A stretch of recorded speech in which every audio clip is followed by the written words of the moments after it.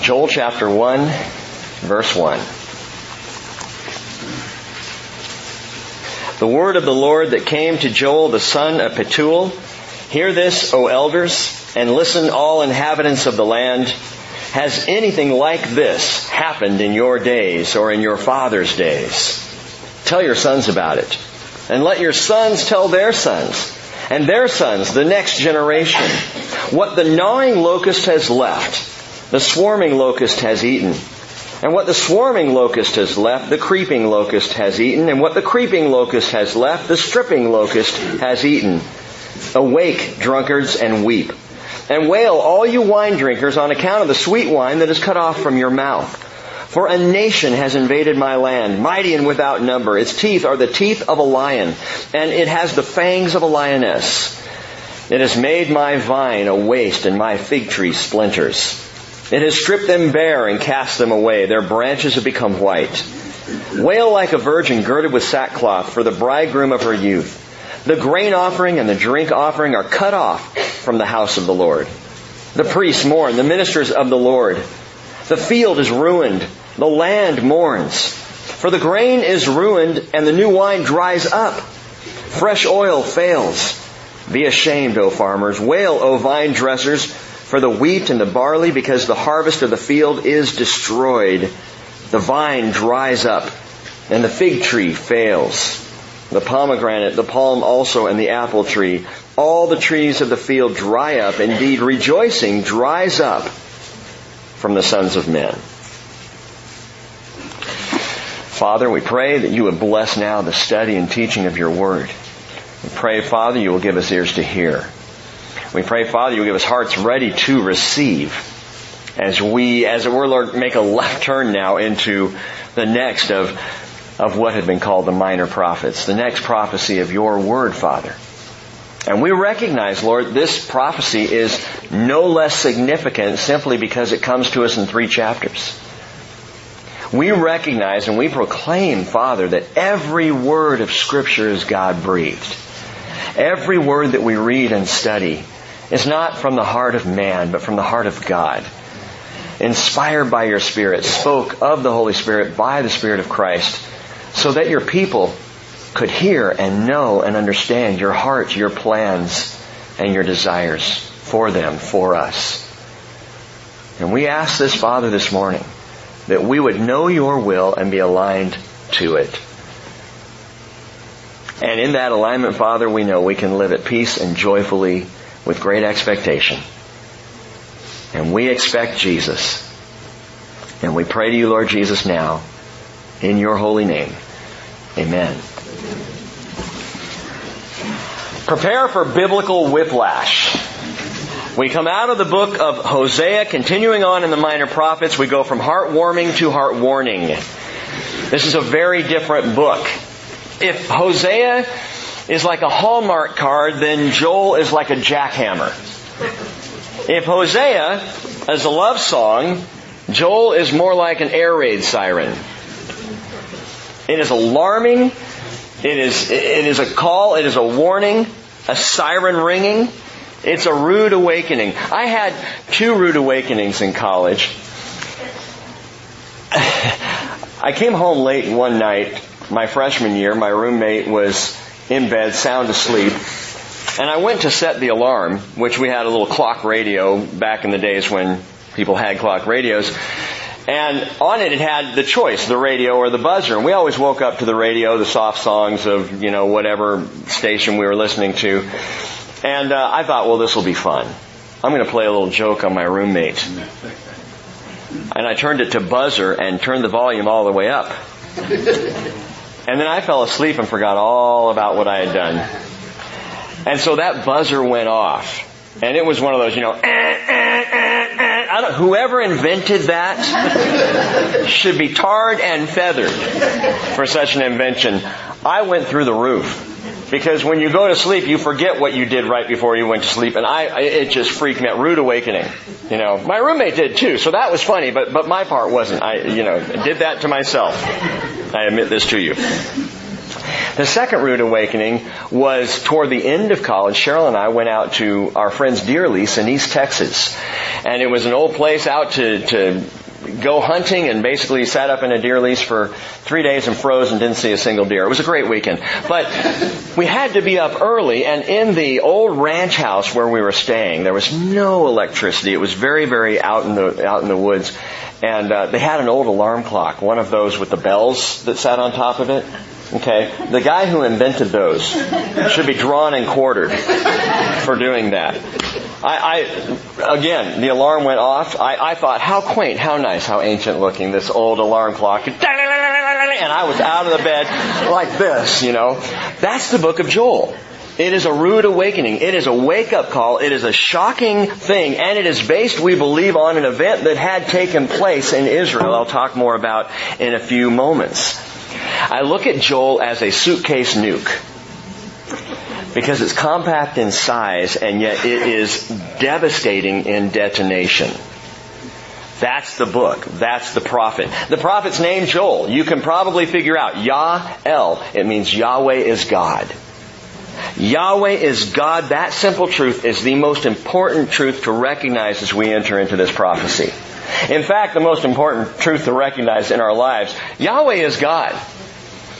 Now, over the last few weeks, some of you have been aware that Cheryl and I and our family, we've taken a few pot shots.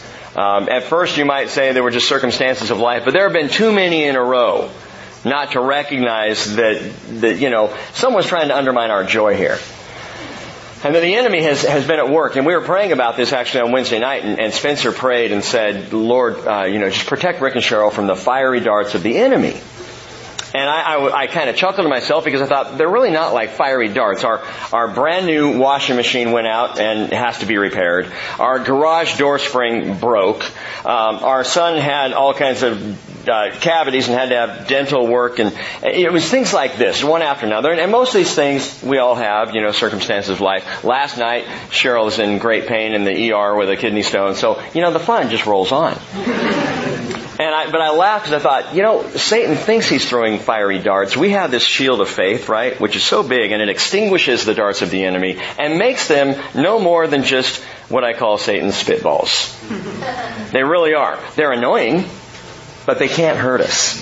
They cannot damage us. Why? Because Yahweh is God. Because there is only one God. And He is almighty and all-powerful, and if we will trust in Him and believe in Him, regardless of any other circumstances, if our faith is in Him, there's nothing that anyone can do to hurt us. Yahweh is God. Keep that in mind. In fact, let me read this to you. Isaiah chapter 45, verse 5, He declares this very thing. God says, I am the Lord, and there is no other. Besides me, there is no God. I will gird you, though you have not known me, that men may know from the rising to the setting of the sun that there is no one beside me. I am the Lord, and there is no other. By the way, He's talking to Israel there. He says, I will gird you that men may know. What does that mean? I will take care of you across the years. You will exist. I'm adding to this. This is a little Rick interpretation. But you will exist, Israel, across the years as proof positive to this world that there is a God, and I am Him. Why are there still Jewish people in the world after all that they have gone through? Because there is only one God, and His name is Jehovah. Verse 6, that men may know from the rising to the setting of the sun that there is no one besides me. I am the Lord, there is no other. Listen to this. I am the one forming light and creating darkness, causing well-being and creating calamity. I am the Lord who does all these. Drip down, O heavens, from above. Let the clouds pour down righteousness. Let the earth open up and salvation bear fruit and righteousness spring up with it. I, the Lord, have created it. And then He says, woe to the one who quarrels with this Maker. Yahweh is God. And there is no other. Not the Baals, not the Ashtoreth, not Molech, not Allah, not Vishnu, not Gaia, not me, not you. Yahweh is God. But sometimes we try to play God over our lives. I thank you, Josh, for what you shared at communion. I was touched. Because that's absolutely true. The striving. You know what the striving is? The striving is when we slip into that mentality that says, I can have some divine holy role over my life. I'm God over my circumstances. And then my circumstances turn and I realize I'm really not. Sitting there in the ER last night with Cheryl, looking at her and talking about this, and she started talking about all the things that she had to do, and she didn't have time for a kidney stone, in the midst of gasping in pain. And I said, honey, be in the moment. There is nothing you can do right now but lie here and let the drugs take effect. And by the way, Doc, can I have some? We try to rush ahead. We try to be God over our lives. We are not God. You are not God. I am not God. There is only one God. Joel's name means Yahweh is God. There is great peace in that. Joel's father, Petuel, means vision of God, which I think is very appropriate for this little book. Vision of God. Other than that, we don't know much else about Joel. The background, the history, where he lived. We know he prophesied out of Jerusalem because of what he says in the book, that he was speaking mostly to the southern tribe of Judah, although his message is for all Israel and even beyond, to the entire world. Again, we'll get into that. Peter confirms Joel among the Hebrew prophets in Acts chapter 2, verse 16. And he may very well have been, possibly, we can't nail this down with certainty, but possibly he may have been a contemporary of Elisha. Living at the same time, prophesying at the same time. By the way, something that strikes me when we get into these minor prophets that's very interesting. People say, I wish God would be more clear. I wish He would speak to us. He has spoken so loudly for thousands of years. The problem is not God speaking. The problem is we don't listen. The problem is no one's reading. Because He poured out, if you go back and track the number of prophets, and there are more even than what we have in Scripture. There are prophets named in Scripture that we don't have letters from. God was constantly talking to His people loudly and clearly through the voices of the prophets, and those prophecies are relevant, many of them, today. So we can hear these things. And I think about Joel living, if he in fact was living in the day of Elisha, that he may have been one of the sons of the prophets. Mentioned in 2 Kings. The school of the prophets. Elijah had this group, the sons of the prophets, and then Elisha took over leadership of them, and they were all gathered around, and he was teaching them and training them a school of prophetic ministry so that the Word of God could be spoken and heard to His people. Well, Joel may have been a part of that. From the third and final chapter, again, I mentioned that Joel prophesied in Jerusalem and to Judah, but also far beyond that. His message is big. When was it written? There's a question. Scholars are divided. Most conservative scholars lean toward the earlier date, an early pre-exilic date. When you hear things like pre-exilic, post-exilic, it talks about 586 BC. Everything pre-exilic happened before, everything post-exilic happened after, because in 586 was the exile of Israel, of Judah, specifically into Babylon. So that's kind of the marker date. When you hear pre-exilic, it means it happened before 586. And so we have an early pre-exilic date for the book of Joel. Based on hints and clues within the book, they think perhaps 840 to 835 BC. That's the date that I lean toward. I'll tell you why in a second here. But before the reign of Joash. Joash would be the king who rose to the throne in Israel at the age of 7. Interesting story. All of his brothers were murdered by a wicked queen who usurped the throne for a short time in Judah, a woman by the name of Athaliah. Athaliah was that wicked queen.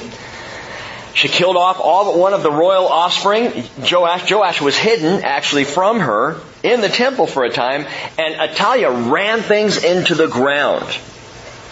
And some think that the judgments in Joel, and the judgment that Joel specifies, talks about, were in response to the wickedness of her time. We're going to see this, a locust invasion that took place, perhaps as punishment for the evil goings on during this woman's brutal reign. I lean toward this early pre-exilic date. 2 reasons why. The 840 to 835, somewhere in there. For 2 reasons. Number 1, Joel is quoted by many of the other prophets. Of course, as I was sharing with Cheryl last night, many of the other prophets may have also been quoted by Joel. So it's kind of hard to tell sometimes, well, did he quote him or did he quote him?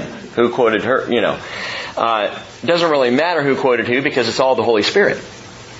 And when we hear one prophet quoting another prophet rather than thinking, oh, he's ripping him off, what we need to think is, boy, the Spirit really wants us to hear this. If he's saying it twice, if he's saying it through Isaiah and through Joel and, going through many of them. But Joel's quoted, we think, by several other prophets, so that may be a reason. The other reason, and this is a bigger reason for me, is through the book of Joel, idolatry is not mentioned a single time. Not once. It is not the sin issue that Joel is dealing with in the rebellion of the people. And we know that it wasn't an issue in Judah as much as it was in the northern kingdom of Israel. In the northern kingdom, it was an issue from the beginning. Jeroboam setting up the golden calf, both in the north and the south. But down in the southern kingdom, idolatry was not the issue at first because they had the temple. And so the people were not it was going on, but nowhere near the problem that they had up in Israel until later on. So early on in Judah's existence, idolatry wouldn't have been an issue that a prophet would have pointed to. And because Joel doesn't mention it at all, some think, well, maybe it was back in that earlier time. Some give a late pre-exilic date. That would be around 597 BC. At a time when another disaster happened in Israel where there was an invasion of sorts, not a locust invasion so much, but a Babylonian invasion that was taking place in 3 waves. And in 597 BC, 10,000 people, the cream of the crop of all the leadership of Judah, were taken off into captivity. And some say, well, that must be when Joel lived and when he wrote his prophecy. Others come along and they give a post-exilic date after the return of the exiles around 516 BC in what we call the Second Temple period. It had to be while there was a temple because Joel refers to the temple specifically at least 3 times. So we know the temple was there when Joel wrote. So early pre-exilic, late pre-exilic, post-exilic. Which one is it? Like I said, I can lean toward the early pre-exilic, 840 or so. I like to nail dates down because I think it informs our study. But I think perhaps there's a reason that we don't know the exact date. And every date has its problems. You can find this out. If you do a little study on your own, if you go to some commentaries, every date has issues with the actual date. Specific things we don't understand and would point to, well, no, it couldn't have been then, or maybe it wasn't then, and it's a little confusing. But here's the thing. The biggest problem is there are specific prophecies given by Joel that we can't apply to history. We can't say he said it and it happened. Some of it, yes, but there are other prophecies that are so big, so cataclysmic, so worldwide, you can't say he prophesied it and it was fulfilled, and that by that we can date this prophecy. That's important. This little prophecy is too big for the past. It's a suitcase nuke. It's small, but it packs a punch. And I think God left us without a determinate date for the book of Joel because it wasn't written for the ancient times, but it was written for the last days. What that means is, my friends, it's written for us. And we need to hear the words of this book. I would encourage you, we're going to have 3 teachings in Joel and be done. I will teach this morning. I'm going to teach on Wednesday night. And then the following Wednesday night, next Sunday, I'm going to be off. Day after Hannah's wedding, I'm going to be in sackcloth and ashes. So 3 days that we're going to study this book. I would strongly encourage you, I know everybody's got plans, busyness and everything else. I would strongly encourage you to take today, obviously you're here, good job for that, Wednesday night and the following Wednesday, and walk through this book because it is pertinent for our time. It is pertinent to the last days. Look at chapter 2. Skip over to chapter 2. I'm going to give you a little overview this morning to understand the book a little better. Chapter 2, verse 28 should be familiar to you if you studied the Scriptures before, if you've read them before. Joel chapter 2, verse 28, it will come about after this that I will pour out my Spirit on all mankind. And your sons and daughters will prophesy. Your old men will dream dreams. Your young men will see visions. Even on the male and female servants I will pour out my Spirit in those days. He says in verse 30, I will display wonders in the sky and on the earth, blood, fire, columns of smoke. The sun will be turned into darkness, the moon into blood, before the great and awesome day of the Lord comes. And it will come about that whoever calls on the name of the Lord will be delivered. For on Mount Zion and in Jerusalem there will be those who escape, as the Lord has said, even among the survivors whom the Lord calls. Now you Bible students know, at the feast of Shavuot, Pentecost, the Apostle Peter quoted Joel and spoke those words. He applied them to Joel, and so he verifies, he gives that internal verification of Joel as a legitimate prophet. But inspired by the same Spirit, remember this, that inspired Joel, the Spirit of Christ, the one who authored the book of Joel, Peter said in Acts chapter 2 verse 16, this is what was spoken of through the prophet Joel. Verse 17, but remember that the apostles are there. The Holy Spirit has come upon them. It looks like flames of fire above their heads. They begin to speak in other languages. Everybody there from all over the region, all different languages, are hearing the preaching of the apostles in their own language. And it wasn't because Peter was stopping and speaking French and then speaking a little Italian. No, he was just speaking and everybody was hearing in their own language. An absolutely powerful, amazing move of God. The outpouring of His Spirit. And pointing to this, Peter says, hey, this is what was spoken of through the prophet Joel. And then he quotes, and it shall be in the last days. Now, if you have Joel chapter 2 open there, look at it. Look at it and listen as I read. Peter said, it shall be in the last days. Joel said, it will come about after this. Well, that's a little different. It's a little slight change there. It shall be in the last days, God says, that I will pour forth of my Spirit on all mankind. That I will, and your sons and your daughters shall prophesy, and your young men shall see visions, and your old men shall dream dreams. So it's slightly different, very close, slightly different. Why is it different?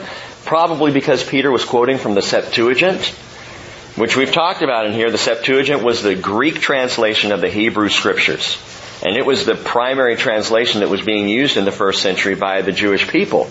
So that's why it would be slightly different. It was translated from Hebrew to Greek and then from Greek to English. And so we have that translation, which accounts for the difference. I think God knew exactly what He was doing with that. And there's a reason that God specifically wanted it to be translated Hebrew to Greek and then to English so we could hear it this way in the last days. But it raises a question that's been asked about the book of Joel. Was this fulfilled at Pentecost?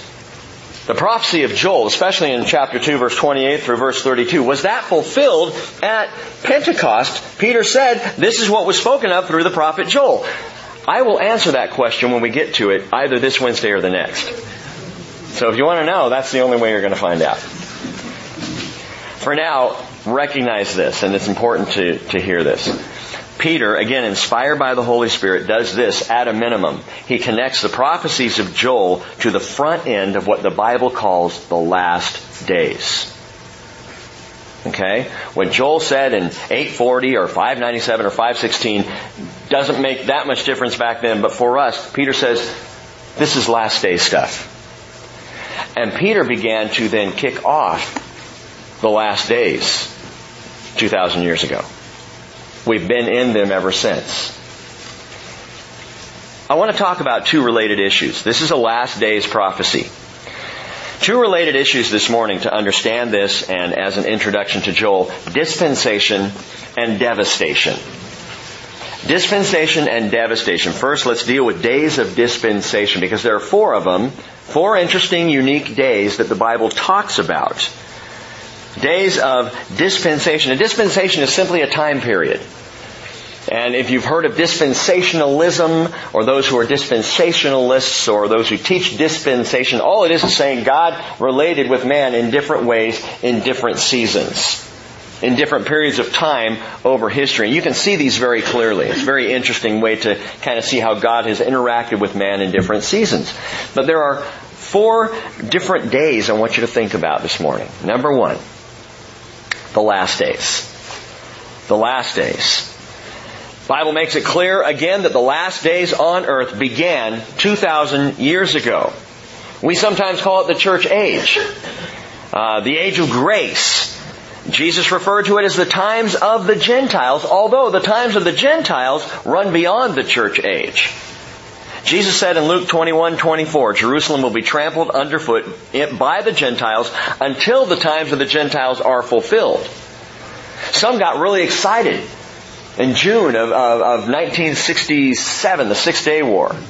Got real excited because for the first time, the Jews had control again over Jerusalem, had authority over Jerusalem, even up on the Temple Mount. And so they think, oh, well, that was it. The times of the Gentiles fulfilled. No, Jerusalem is still trampled underfoot. It's still a hotbed. It's still a problem, and it will be in the coming tribulation. So the times of the Gentiles is the last days, but is beyond what we would call the church age. I don't want to confuse you all because there's a lot of terminology here, so just raise your hand if you're confused and I'll say, please put your hand down. Romans 11:25. Paul said, I do not want you, brethren, to be uninformed of this mystery, so that you will not be wise in your own estimation, that a partial hardening has happened to Israel until the fullness of the Gentiles has come in, the last days. The last days are times into which Jesus himself speaks directly. Hebrews chapter 1 verse 1 says, God, after He spoke long ago to the fathers and the prophets in many portions and in many ways, in these last days has spoken to us through His Son. So we're not going through the voice of the prophets, we're going for the voice of Jesus. We want to hear from Jesus because He's the one who speaks to us now in these last days through His Word and by His Spirit. It is Jesus we are listening to. That's important in this age, I think. And now, wonderfully, in the last days, the voice of Jesus can and should be heard. The last days are also called the year of His favor. When Jesus came, He quoted from Isaiah chapter 61 verse 2 that He came to proclaim the favorable year of the Lord. And then He stopped there. But you all know Isaiah 61 verse 2 goes on and says, and the day of vengeance of our God. But that's another day. The last days, right now, we are in the time, the favorable year of the Lord. But for that, the last days are marked with increasing trouble. Paul said in 2 Timothy 3:1, realize this, that in the last days difficult times will come. 2 Peter chapter 3 verse 3, know this first of all, that in the last days mockers will come with their mocking, following after their own lusts. My friends, if these last days got rolling 2,000 years ago, where do you think that puts our generation? For those who would say He's been a long time coming and therefore He will be a long time coming, I would say that's a complete wrong interpretation or understanding. If He's been a long time coming, it means He is far more likely to come any time. And so I've said before that we are in the last days of the last days. We're in the last of the last days of the last days. At the last. We're close to the end. It has been a long time, but the last days, which started with the beginning of the church age 2,000 years ago, are fast coming to an end. And so the prophecy of Joel is so pertinent to us to say, wake up! The alarm's going off. Be on the alert. Because these are the days fast approaching the next day. Chuck Smith once said, the curtain is about to go up on the final act. These last days are fast coming to an end, gang, and they are giving way to a time of unprecedented devastation. But before we get there, another day comes. The last day is number 1. Secondly, the day of Christ. The day of Christ. 1 Corinthians 1, verse 7.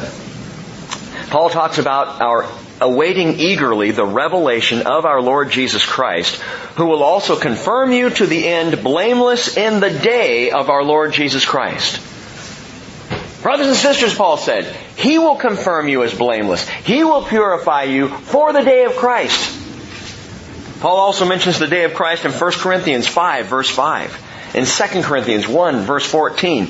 In Philippians chapter 1, verse 6, he says, I am confident of this very thing, that he who began a good work in you will perfect it until the day of Christ Jesus. He says in Philippians 1:10, so that you may approve the things that are excellent, in order to be sincere and blameless until the day of Christ. And again in Philippians chapter 2, verse 16, Paul writes, hold fast the word of life, so that in the day of Christ I will have reason to glory, because I did not run in vain, nor toil in vain. What is the day of Christ? The day of Christ is that day when, in a moment, in the twinkling of an eye, 1 Corinthians 15:52, the dead in Christ will rise first. And then we who are alive and remain will be caught up together with them in the clouds to meet the Lord in the air. And so we shall always be with the Lord. 1 Thessalonians 4:16 and 17. My friends, the day of Christ is the rapture of the church. And it is the day that comes toward the end of the last days, although there's overlap. The last days will continue on a little further, but the day of Christ hits and comes at any time. And comes suddenly, and comes without warning. The day of Christ. The day when the Bible tells us the church will be caught up, pulled out, the ambassadors reined in, brought home before the devastating war that will follow. The day of Christ. That's a good day. That's a day I'm looking forward to. That's the day that could come yesterday and I would be fine with it. The last days, the day of Christ, but there is soon after that coming another day, the day of the Lord. The day of the Lord. I say that ominously because it is an ominous it's an ominous day. Obadiah chapter 1 verse 15. The prophet in his single chapter book says, for the day of the Lord draws near on all the nations. As you have done, it will be done to you. Your dealings will return on your own head. Obadiah is the first of the minor prophets, the first one actually in Scripture to relate that phrase to us, the day of the Lord. He speaks it out. Joel, however, is the one who develops it. And if you want a single major theme for the book of Joel, that's it right there, the day of the Lord. He's going to refer to it a number of times. In fact, let's look at those. Joel chapter 1, verse 15. Joel 1:15. He writes, alas, for the day of the Lord is near, and it will come as destruction from the Almighty. Skip down to chapter 2, verse 1. Blow a trumpet in Zion. Sound an alarm on my holy mountain. Let all the inhabitants of the land tremble, for the day of the Lord is coming. Surely it is near. Near, by the way. That throws people. Well, if the day of the Lord was near and it was 2,800 years ago, why hasn't the day of the Lord come? If it was so near. The Hebrew word for near is karob. Karob, and if you want to spell that out, you can spell it Qarob. Karob. Near means closeness. It means next to. It's a word used of your neighbor. Your neighbor would be karob, your next door neighbor. Understand the word near here is more about proximity than it is about time. What does that mean? It means that all that holds back the day of the Lord is the Lord. Now what Joel is saying here is the day of the Lord is this close. Can come at any time when He determines its time. It doesn't mean it's going to come instantly. It's going to be quick. It's going to be immediate. It just means it's near. You know, we tend to put off or think that tragedies and devastation can't be anywhere near us. And yet, a tragedy is as near to you as the car that just drove by. That could have hit you, could have been a tragedy. It was near. It's not about time. It's about proximity. The day of the Lord is near. Yet He holds it back. We'll talk about how and through whom as we get further into the book of Joel. Skip down to verse 11 of chapter 2. Joel 2 verse 11. The Lord utters His voice before His army. Surely His camp is very great, for strong is He who carries out His word. The day of the Lord is indeed great and very awesome, and who can endure it? Skip down to verse 31. Chapter 2 verse 31. The sun will be turned into darkness and the moon into blood before the great and awesome day of the Lord comes.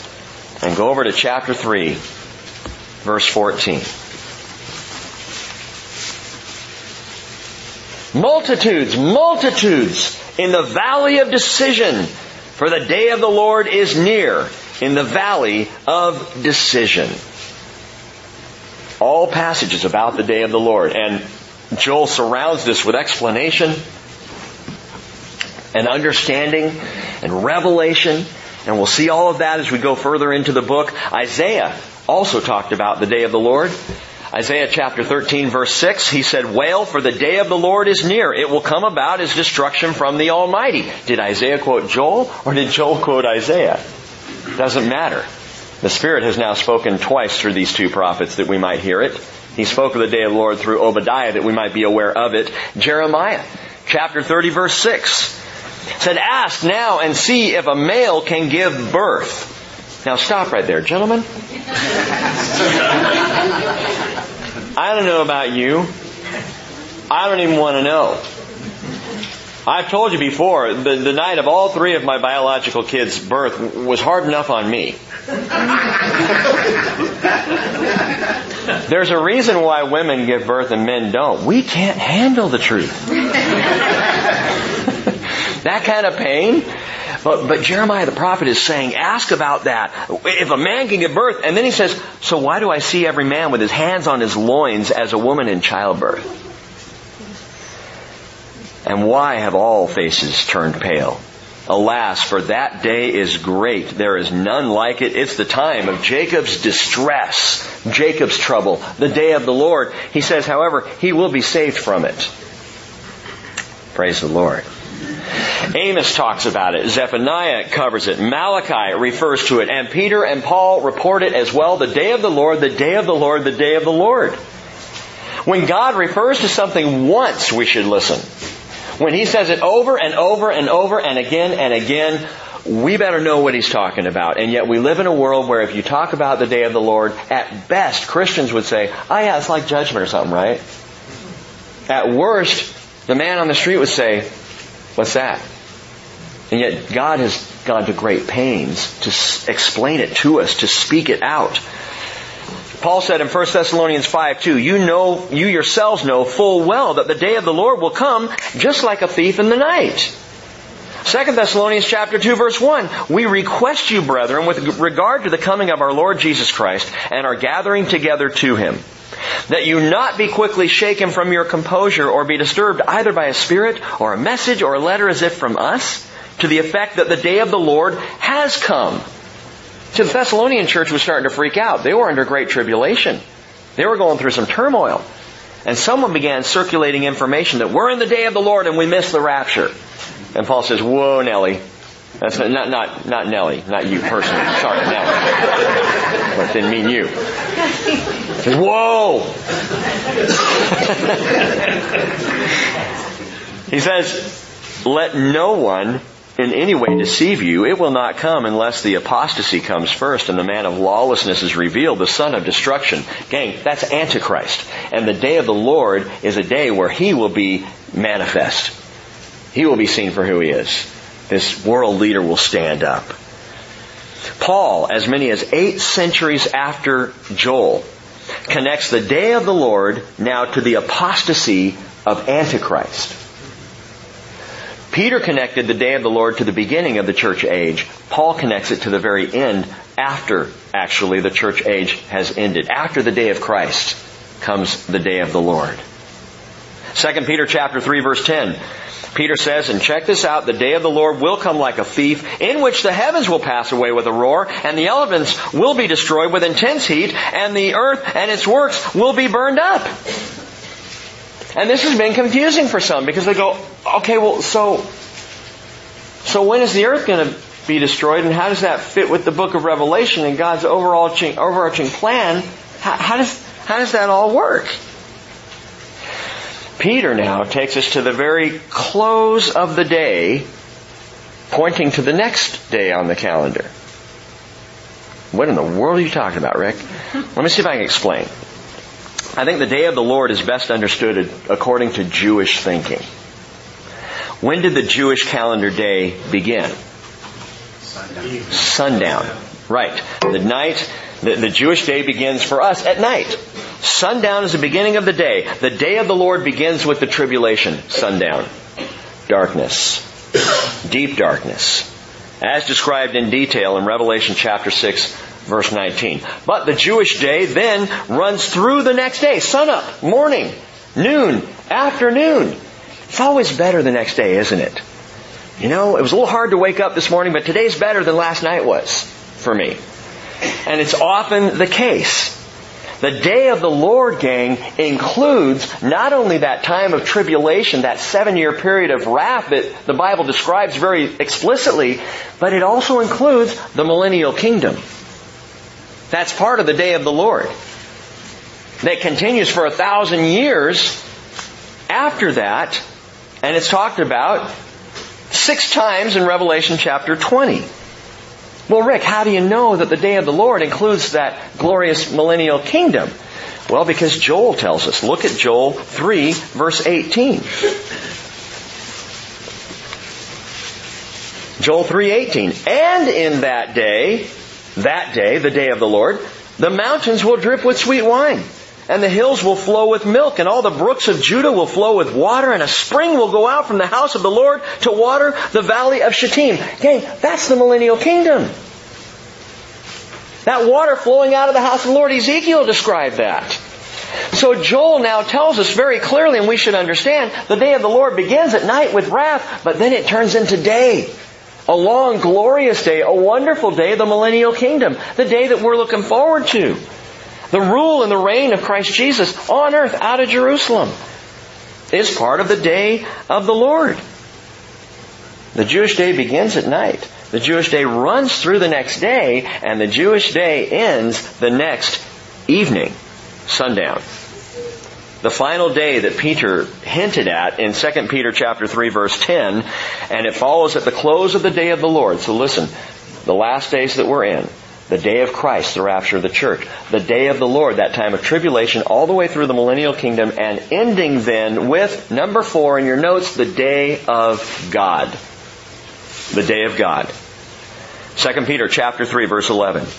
Since all these things are to be destroyed in this way, what sort of people ought you to be in holy conduct and godliness, looking for and hastening the coming of the day of God, because of which the heavens will be destroyed by burning, and the elements will melt with intense heat. So get the timeline down. The Bible is so easily clear and understandable on this. The church is pulled out. Day of Christ. We're in the last days. Day of Christ takes place. And then soon after kicks off the day of the Lord, a 7-year time of tribulation. Continuing then on through the millennial kingdom, because God is directly intervening in the affairs of man through that whole time, the day of the Lord.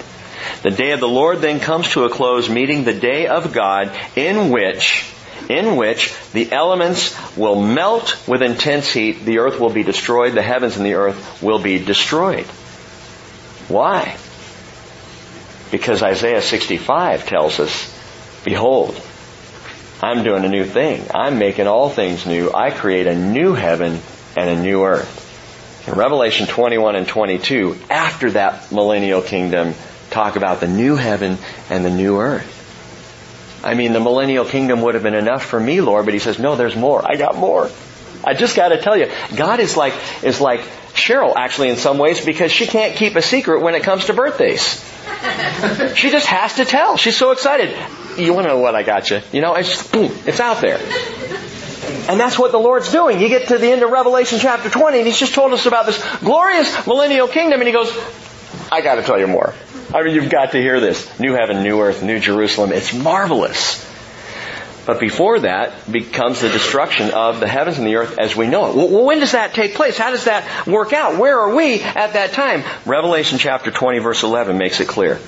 John says, I saw a great white throne and Him who sat upon it, from whose presence earth and heaven fled away, and no place was found for them.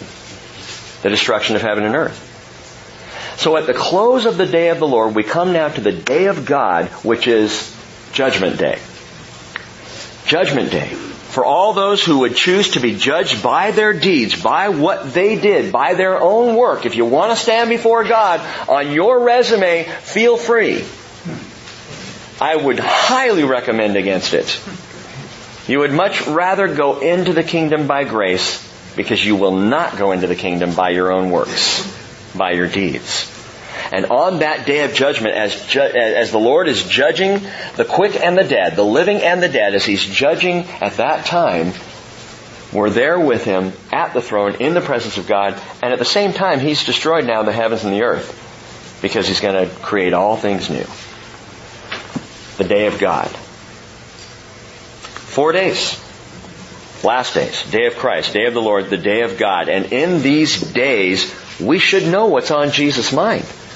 Because the Scriptures are so absolutely clear. And because 1 Corinthians 2:16 tells us we have the mind of Christ. Why is it important that we know these things? Because Christ wants you to. And it will affect the way we live.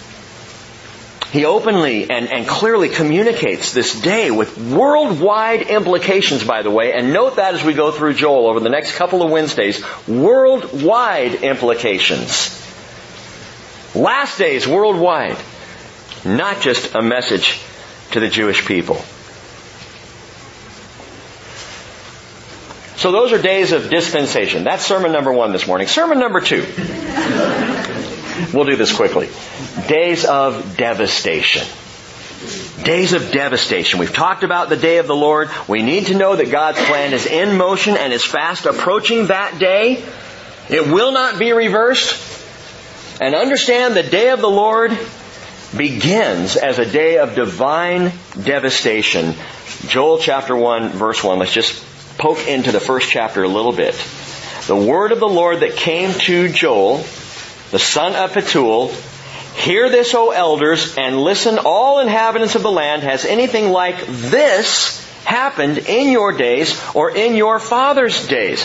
Understand that Joel begins his prophecy pointing to something that had just happened. There is a backdrop to this prophecy, an historical backdrop, and Joel says, look at what just took place here. Has anything like this happened? And then he goes on, tell your sons about it. And let your sons tell their sons, and their sons to the next generation. This is important. That phrase, next generation, is literally, let them tell their sons to the following many. Not just tell your sons, your grandsons, and your great-grandsons, and then stop. That's enough. No, you keep telling them. You pass this word along, generation after generation after generation. The next generation there is not just a term for Trekkies. And pretty much Trekkies are the only ones who would get that. What does that say about me? I don't know. In other words, Joel's prophecy is given as an alarming read right up to the day of the Lord. It is for us. Verse 4.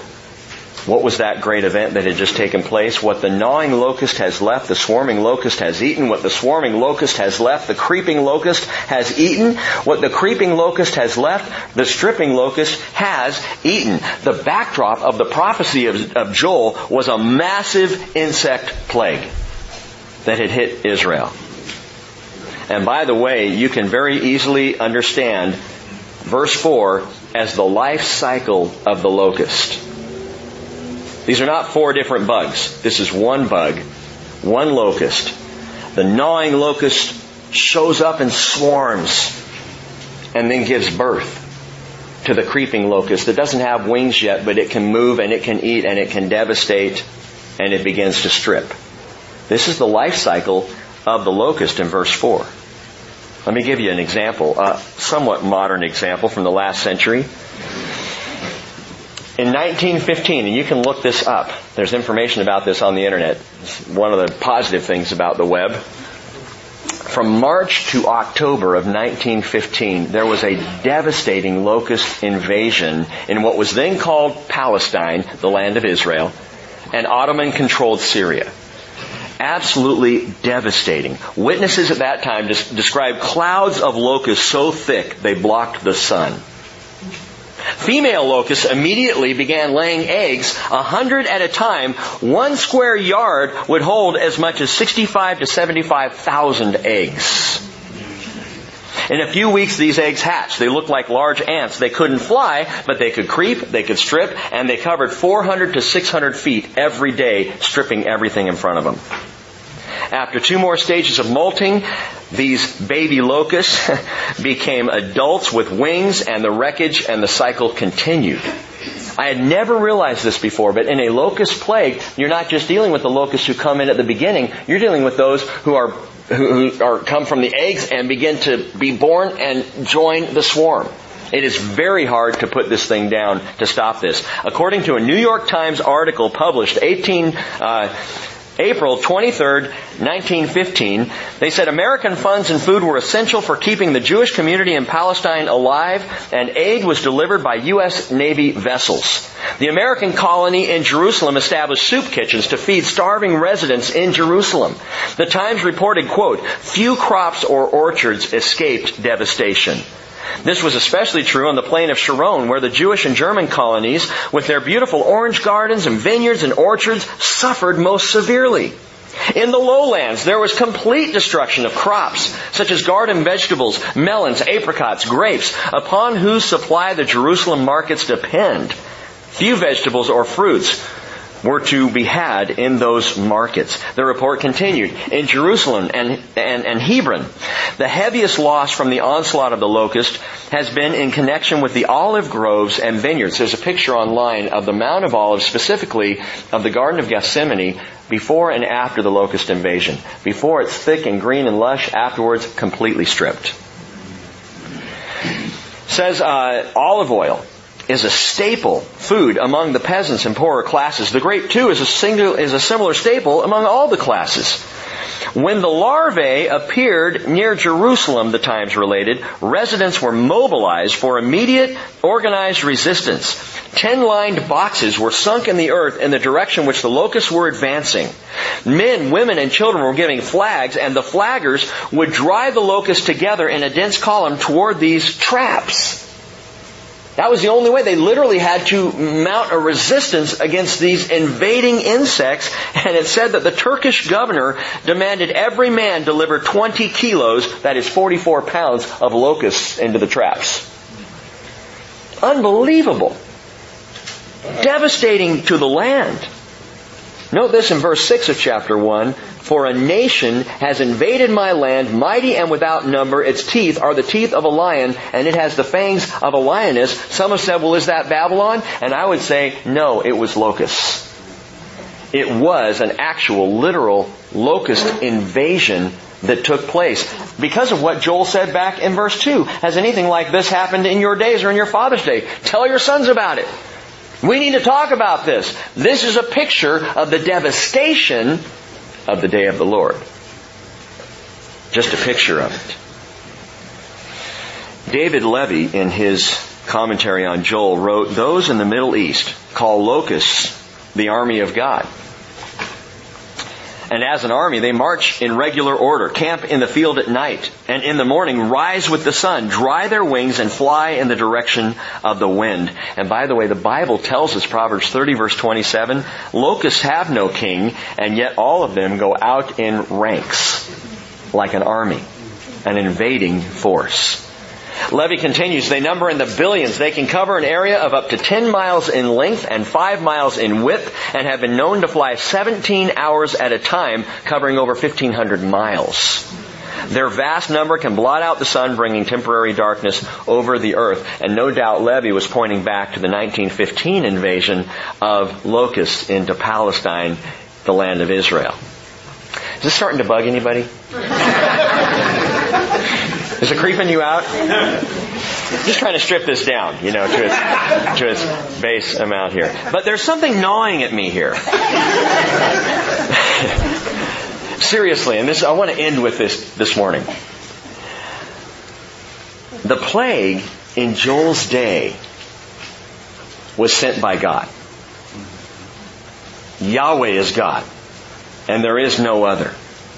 And as we read earlier in Isaiah 45 verse 7, the one forming light and creating darkness, causing well-being and creating calamity, I am the Lord who does all these.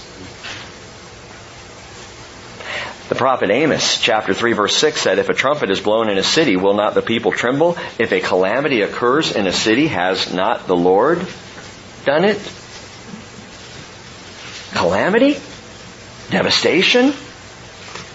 Problems? Gnawing? Stripping? Why would God cause calamity? And there are those who call massive destructive events in the world, still call them acts of God. Right? I mean, that used to bother me till I realized Yahweh is God. And He does have authority over all things. And He does have absolute power. Why would God send a locust plague? Why indeed? It's a wake-up call. It was an alarm being sounded 2,800 perhaps years ago, a long time ago, however you date the book of Joel. God was already sounding the alarm. Wake up, be aware. The last days are coming, and with them the day of the Lord.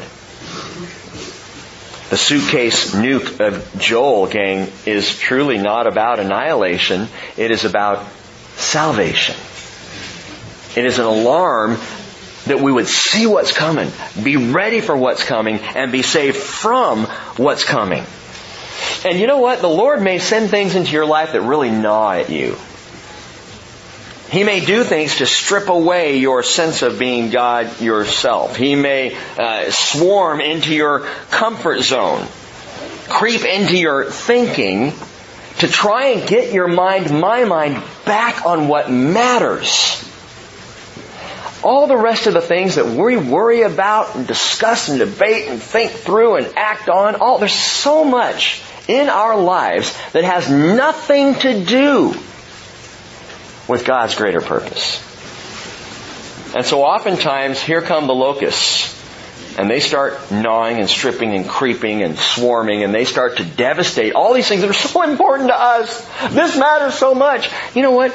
God can restore the land. And if you've been to Israel today, what happened in 1915, there's not even a possible trace of it today. God can take care of that. God can blast kidney stones. God can deal with the silly things in our life. How are we? You know what? Yahweh's God.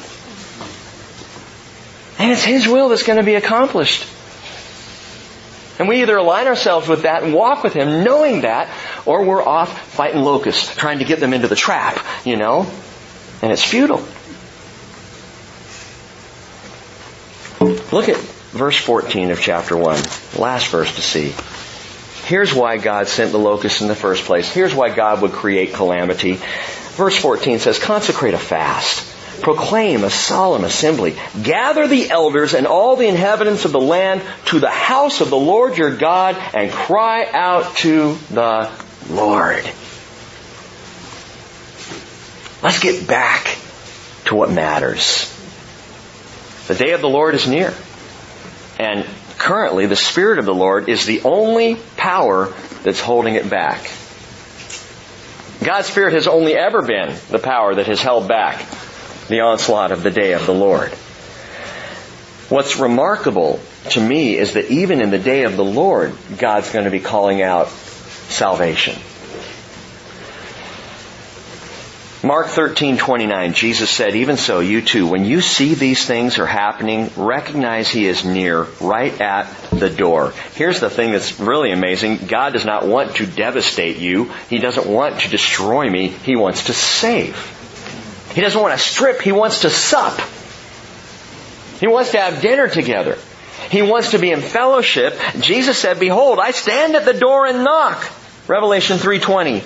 If anyone hears my voice and opens the door, I will come into him and will dine with him and he with me. And I pointed this out before. That verse is not a verse for the lost. It is a verse specifically where Jesus is talking to the church. And He says, I'm knocking. I'm at the door. You're fighting locusts. But I'm right here. Consecrate a fast. Proclaim a holy assembly. Gather the people of God and cry out to the Lord. Because Yahweh is God and He alone is our salvation. Amen? Amen. That's why we open the Bible.